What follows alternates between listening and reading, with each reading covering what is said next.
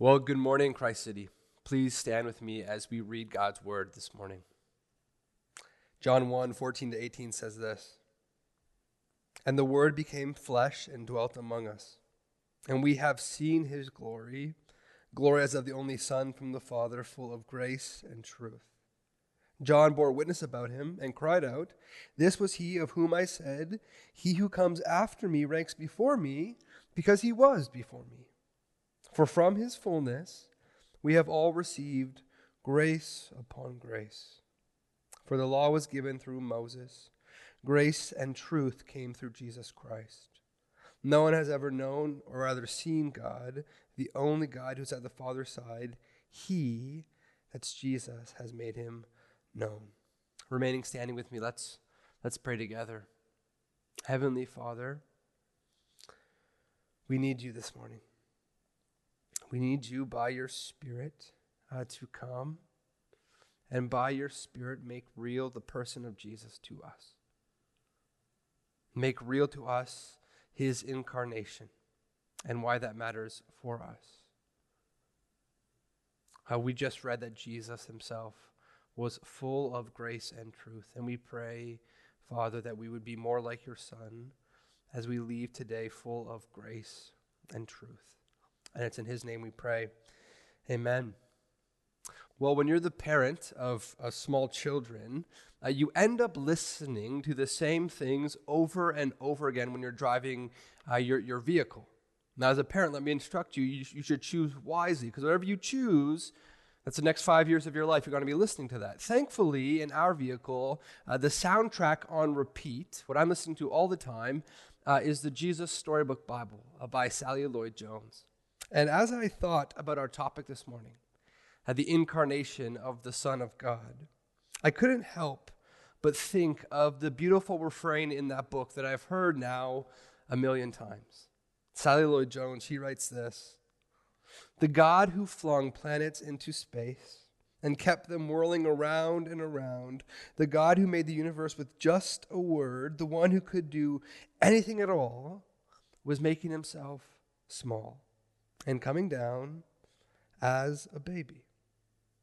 There is no doubt something new, something different happening in our series today. See, in talking with some of you over these past weeks, I know that for a lot of you, our series, what we've talked about, what we've discussed, has felt lofty and theological, theoretical even. Especially when we've just left a series that is so earthly and so practical in the Sermon on the Mount. Some of you maybe have something like spiritual whiplash. One moment sitting alongside Jesus on a Galilean mountainside talking about how you should live your life, and then suddenly you're whisked into heaven, considering the eternally pre-existent Son who has always been loved by the eternal Father, by the eternal Spirit. It was spiritual whiplash, perhaps. And in part, I think this whiplash was necessary. For the Jesus who walked the dusty roads of Jerusalem is first the Son who made all of humanity from dust. Without the eternally pre-existent Son, without the Son who is the eternal Creator and Lord of all, who is the promised and prophesied hope of Israel and all the nations, without all these things, without that backdrop, we miss this week. We don't understand, indeed we cannot understand the glory and the beauty and the mystery of the incarnation, which we will discuss today. But without the incarnation, without today, and without the rest of our series, all those glorious and heavenly truths about the Son, who he is, what he's done, all of those things would remain there, would stay in heaven with him. Instead, this morning, they are before us. We can feel and touch them.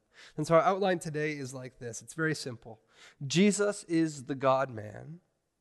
That's one. Two, sent to undo what was done by man. And then thirdly and finally, and that changes everything. Jesus is and was the God-man, sent to undo what was done by man, and that changes everything.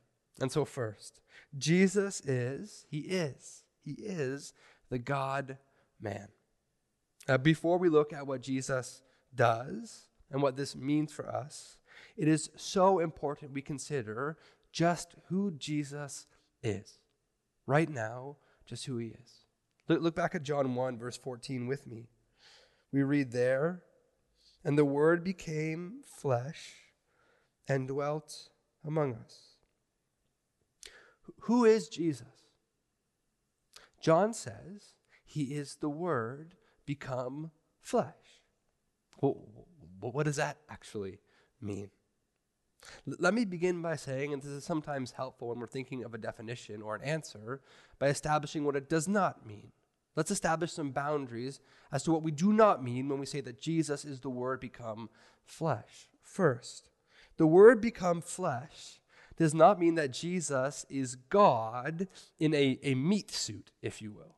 That Jesus is some divine being in some sort of fleshly outer layer. You know, there's a show that's been quite popular called The Good Place. If you've seen it, you know in the show, it has angels and demons sort of zipping up these meat suits as we would zip up a sweater. That's not what John is talking about here, that Jesus is just wearing the external appearance of man, outwardly only. Jesus is not simply in the appearance of man. He is, and we'll see this in our answer later, fully and completely and totally man. Nor is the Word become flesh meant to lead us to believe that Jesus is like Superman, half man, half amazing, or half man, half God. No, again, we'll see this. Jesus is 100% God and 100% man. Finally, we could also say this.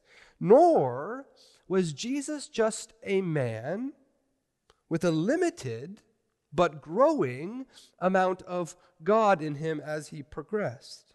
See, Philippians 2, 6-7 is an important passage to consider as we ask, just who is Jesus? Listen to what the Apostle Paul writes to the church in Philippi. He says this in reference to Jesus, who, though he was in the form of God, did not count equality with God a thing to be grasped, but emptied himself. And we'll look back at that emptying. What does that mean?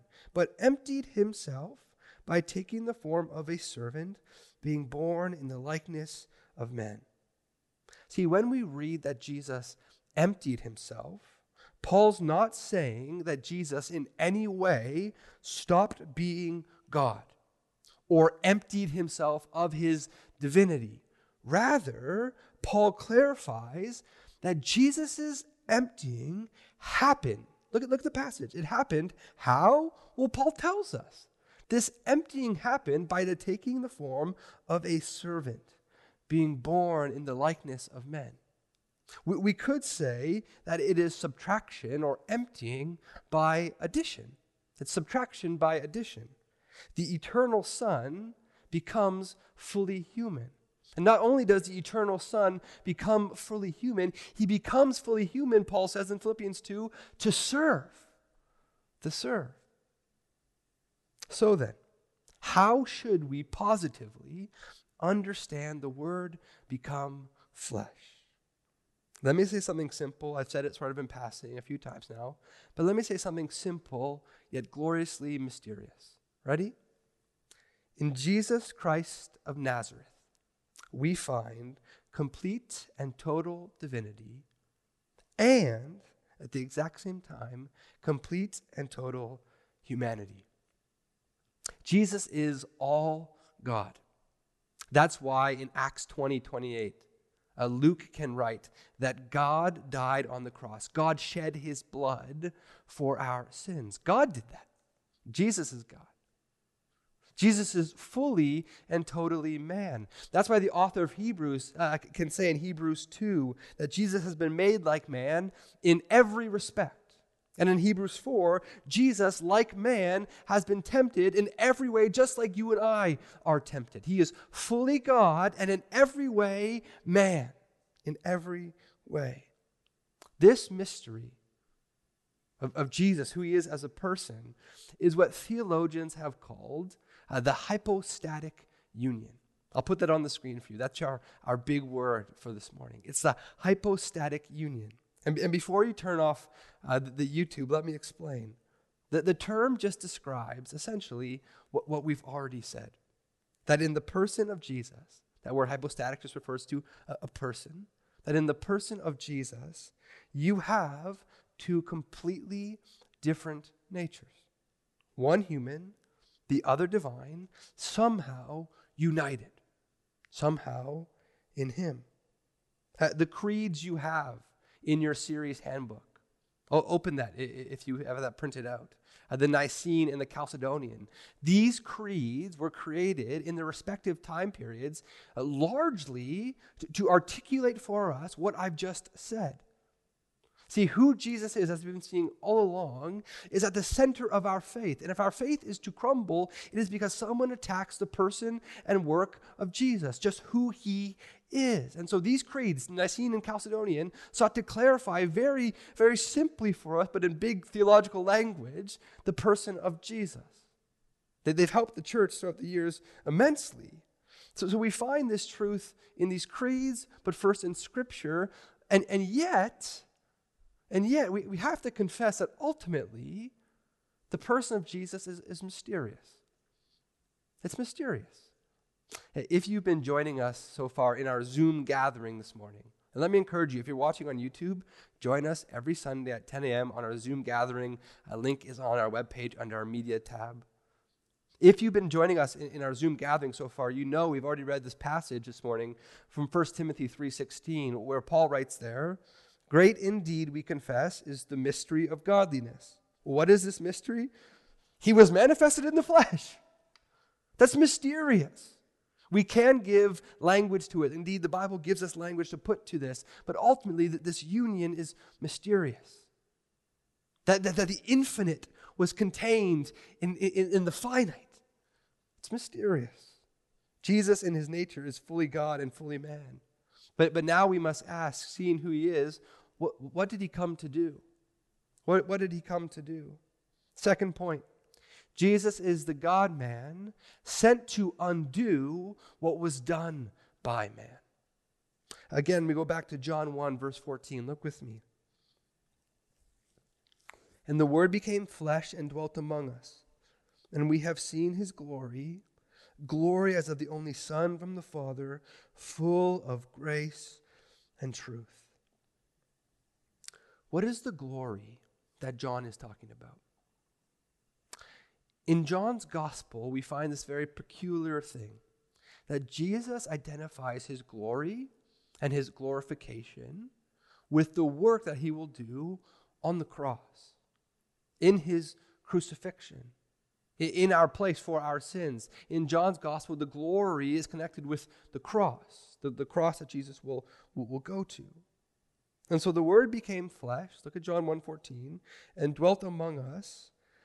And through the glorious act of his crucifixion, where John Chrysostom describes, death was abolished, the curse was loosed, devils were shamed and led in triumph and made a show of, and the handwriting of our sins was nailed to the cross.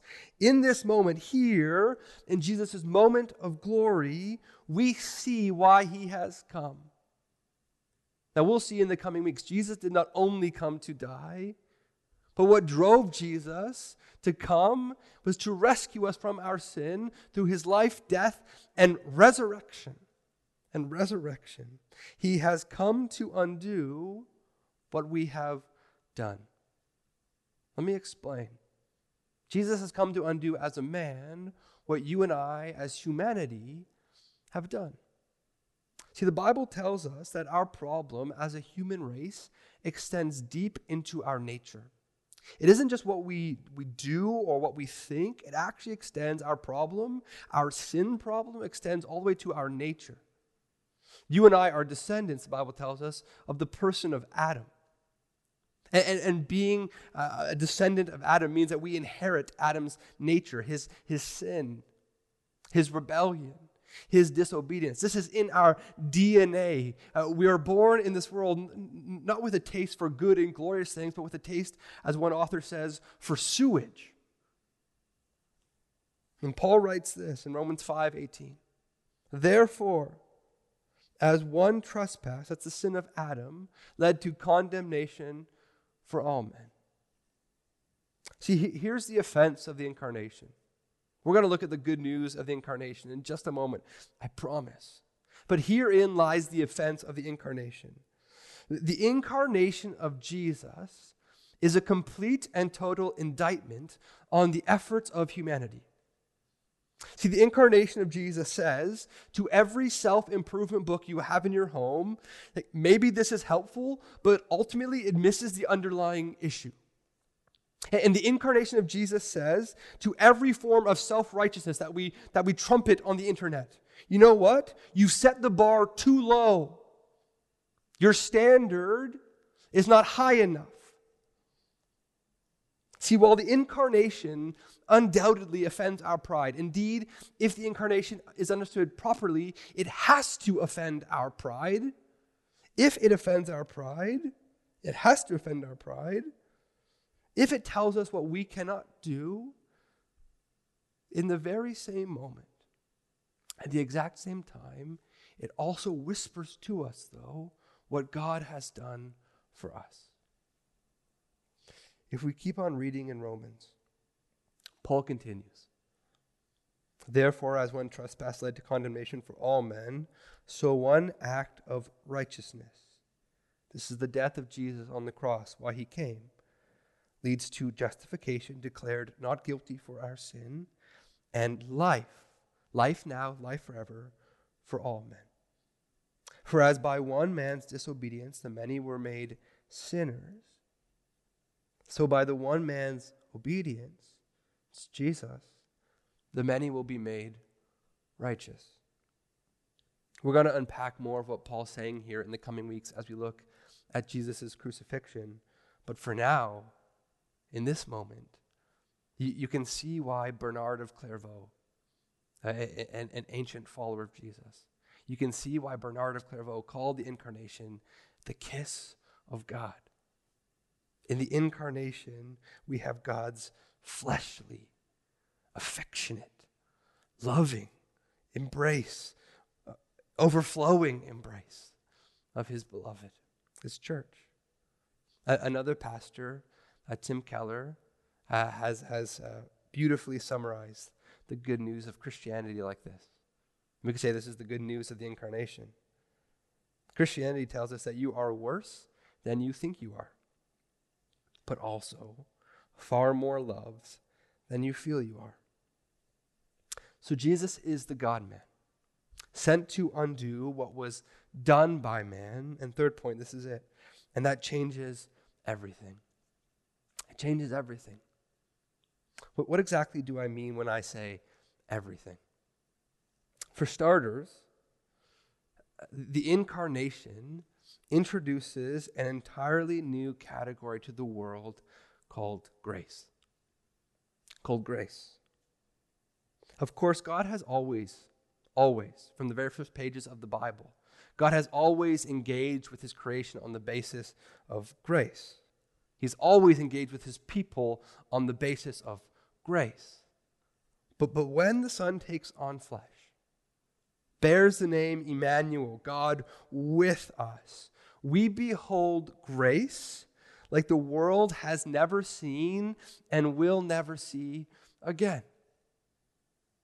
God condescending to us, not because we're worthy of it, or beautiful, or good enough, but because he is in himself a fountain of love overflowing with grace, giving to us what we do not and did not deserve.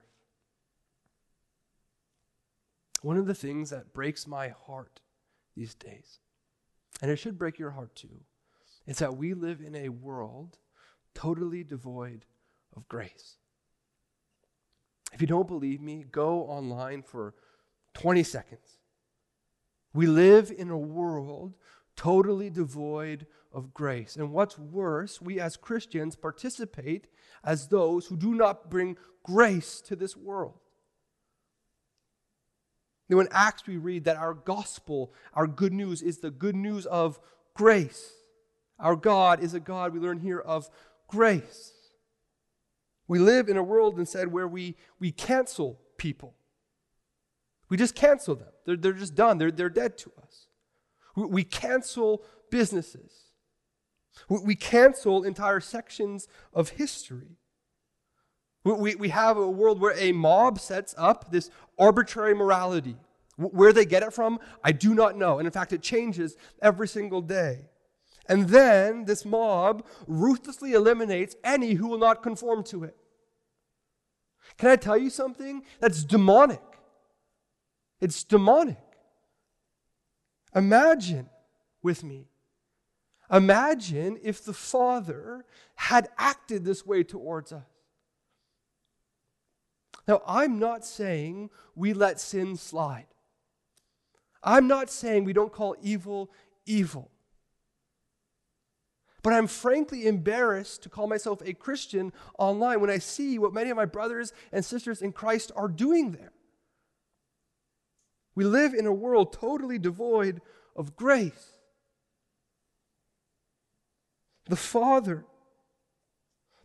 graciously sends His Son in flesh, that He might also graciously give us all things by His Spirit, including the ability to show grace to others. John 1:16, for from His fullness we have all received grace upon grace. The incarnation changes everything. How about this? The incarnation tells us that God is more body positive than you and I or our culture could ever be. Notice this.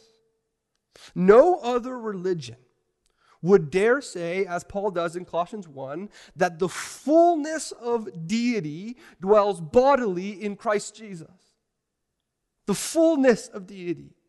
Other religions might say maybe part, maybe a little bit, maybe this aspect, but the fullness, no. And yet we proclaim that in Jesus Christ, the fullness of deity dwells bodily. In coming into creation, Jesus reminds us of its inherent goodness. That creation, so good in fact, that He came to give a hope and future not only to all of creation, but to our physical bodies. He came to give a hope and a future to our physical bodies. From our mind to our toes, He will make every inch of it brand new. Another ancient follower of Jesus wrote insightfully when he said this, what Christ has not assumed, He has not healed. There is healing. If not in this life, then in the life to come, for every part of your body. There is redemption coming from your mind to your toes. Why? Because in the womb of Mary, Christ assumed totally and completely and fully all of humanity. Completely. And if Christ has assumed it, He has and He will redeem it. Make it brand new. The incarnation changes everything. Everything. I could go on for days about what it changes, and I know you don't want that, but how about one more? The incarnation changes what we do with our life. The incarnation changes what you and I do with our life. Later in John's gospel, Jesus uses the very fact that He was willingly sent by the Father as the basis, as the foundation by which you and I are now to go to the nations with the message of this gospel of grace. Look at John 20:21 with me. And Jesus said to them again, peace be with you. Look at this. As the Father has sent me, it's His incarnation, it's His life, it's His death, it's His resurrection. As the Father has sent me, even so I am sending you. As a popular paraphrase of John 1:14 puts it, the Word became flesh and blood and moved into the neighborhood.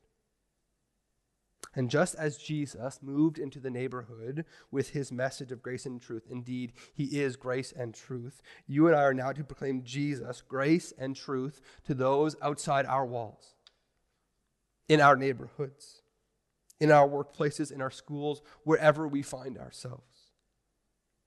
It is so important that right now, perhaps more than ever, that you and I are finding creative ways, if possible, to be a physically embodied presence in the life of those who do not know Jesus. To find a creative way to be present with this message of grace and truth. That through the gracious act of the eternal Father sending the eternal Son to undo as man what man has done, now everything changes. Friends, I wish every single one of you could listen in on the conversations happening at Alpha on Tuesday night. People are encountering Jesus in this message. This past week, I was listening to a preacher preach, as they do, from Galatians 4, where Paul laments the fact that the Galatians had betrayed him in picking up this different doctrine, even though Paul himself had so tirelessly labored for their faith, that they would believe the gospel. He had suffered much in bringing them the gospel. And the preacher, he goes on to say, his name's Ray Orland, he said something so simple and so basic, but it was so necessary. And I needed to hear this week, and maybe you need to hear this as well. Orland said this: real Christianity takes three people. 1, Christ. That makes sense. 2, someone who needs Christ. And 3, someone who already has Christ, paying the price to help the person who needs Christ. Think about it. If you know Jesus this morning, if you know Jesus, if you know Christ, someone took time, maybe it was a youth leader, a parent, a stranger on the street, someone took time to have an awkward conversation with you, to spend nights and weekends with you, to ask you a difficult and uncomfortable question. Someone bore with you even though you were flaky and rude and ignorant and appeared not to be interested. Someone suffered that you might encounter Jesus. Indeed, that has always been the pattern. See, Jesus paid the price. In his incarnation, he puts on flesh and he goes to the cross so that, yes, you might have eternal life, but also so that you now would go and do the same. Here's what I mean. That you would, now born again in Christ, a new creation in Jesus, go and suffer that someone else might know Jesus. There is no other Christian life. There is no other way to follow Jesus. It is always the way of the cross. And the life that Jesus has now brought you into, I hate to break it to you. And I hate to break it to myself because I'm selfish. It's not about you. And it's not about me. It is joyfully moving to others in love, even as Jesus has moved towards us in love. I want to end by reading to you the rest of what Ray Ortlund said in that sermon. He said this: all we have to do to defeat the progress of the gospel is not care enough to suffer. Whenever the gospel gets through to a new person, it costs somebody. Abraham lost his home and background. Moses lost his prestige and power. David lost his simple life in the country. And Jesus lost his very lifeblood, as have many Christians through the centuries. Then he says this, and this is the question I want to leave us with. If you don't care enough to suffer for others, why, for what purpose, do you think Christ is formed in you? Let's pray.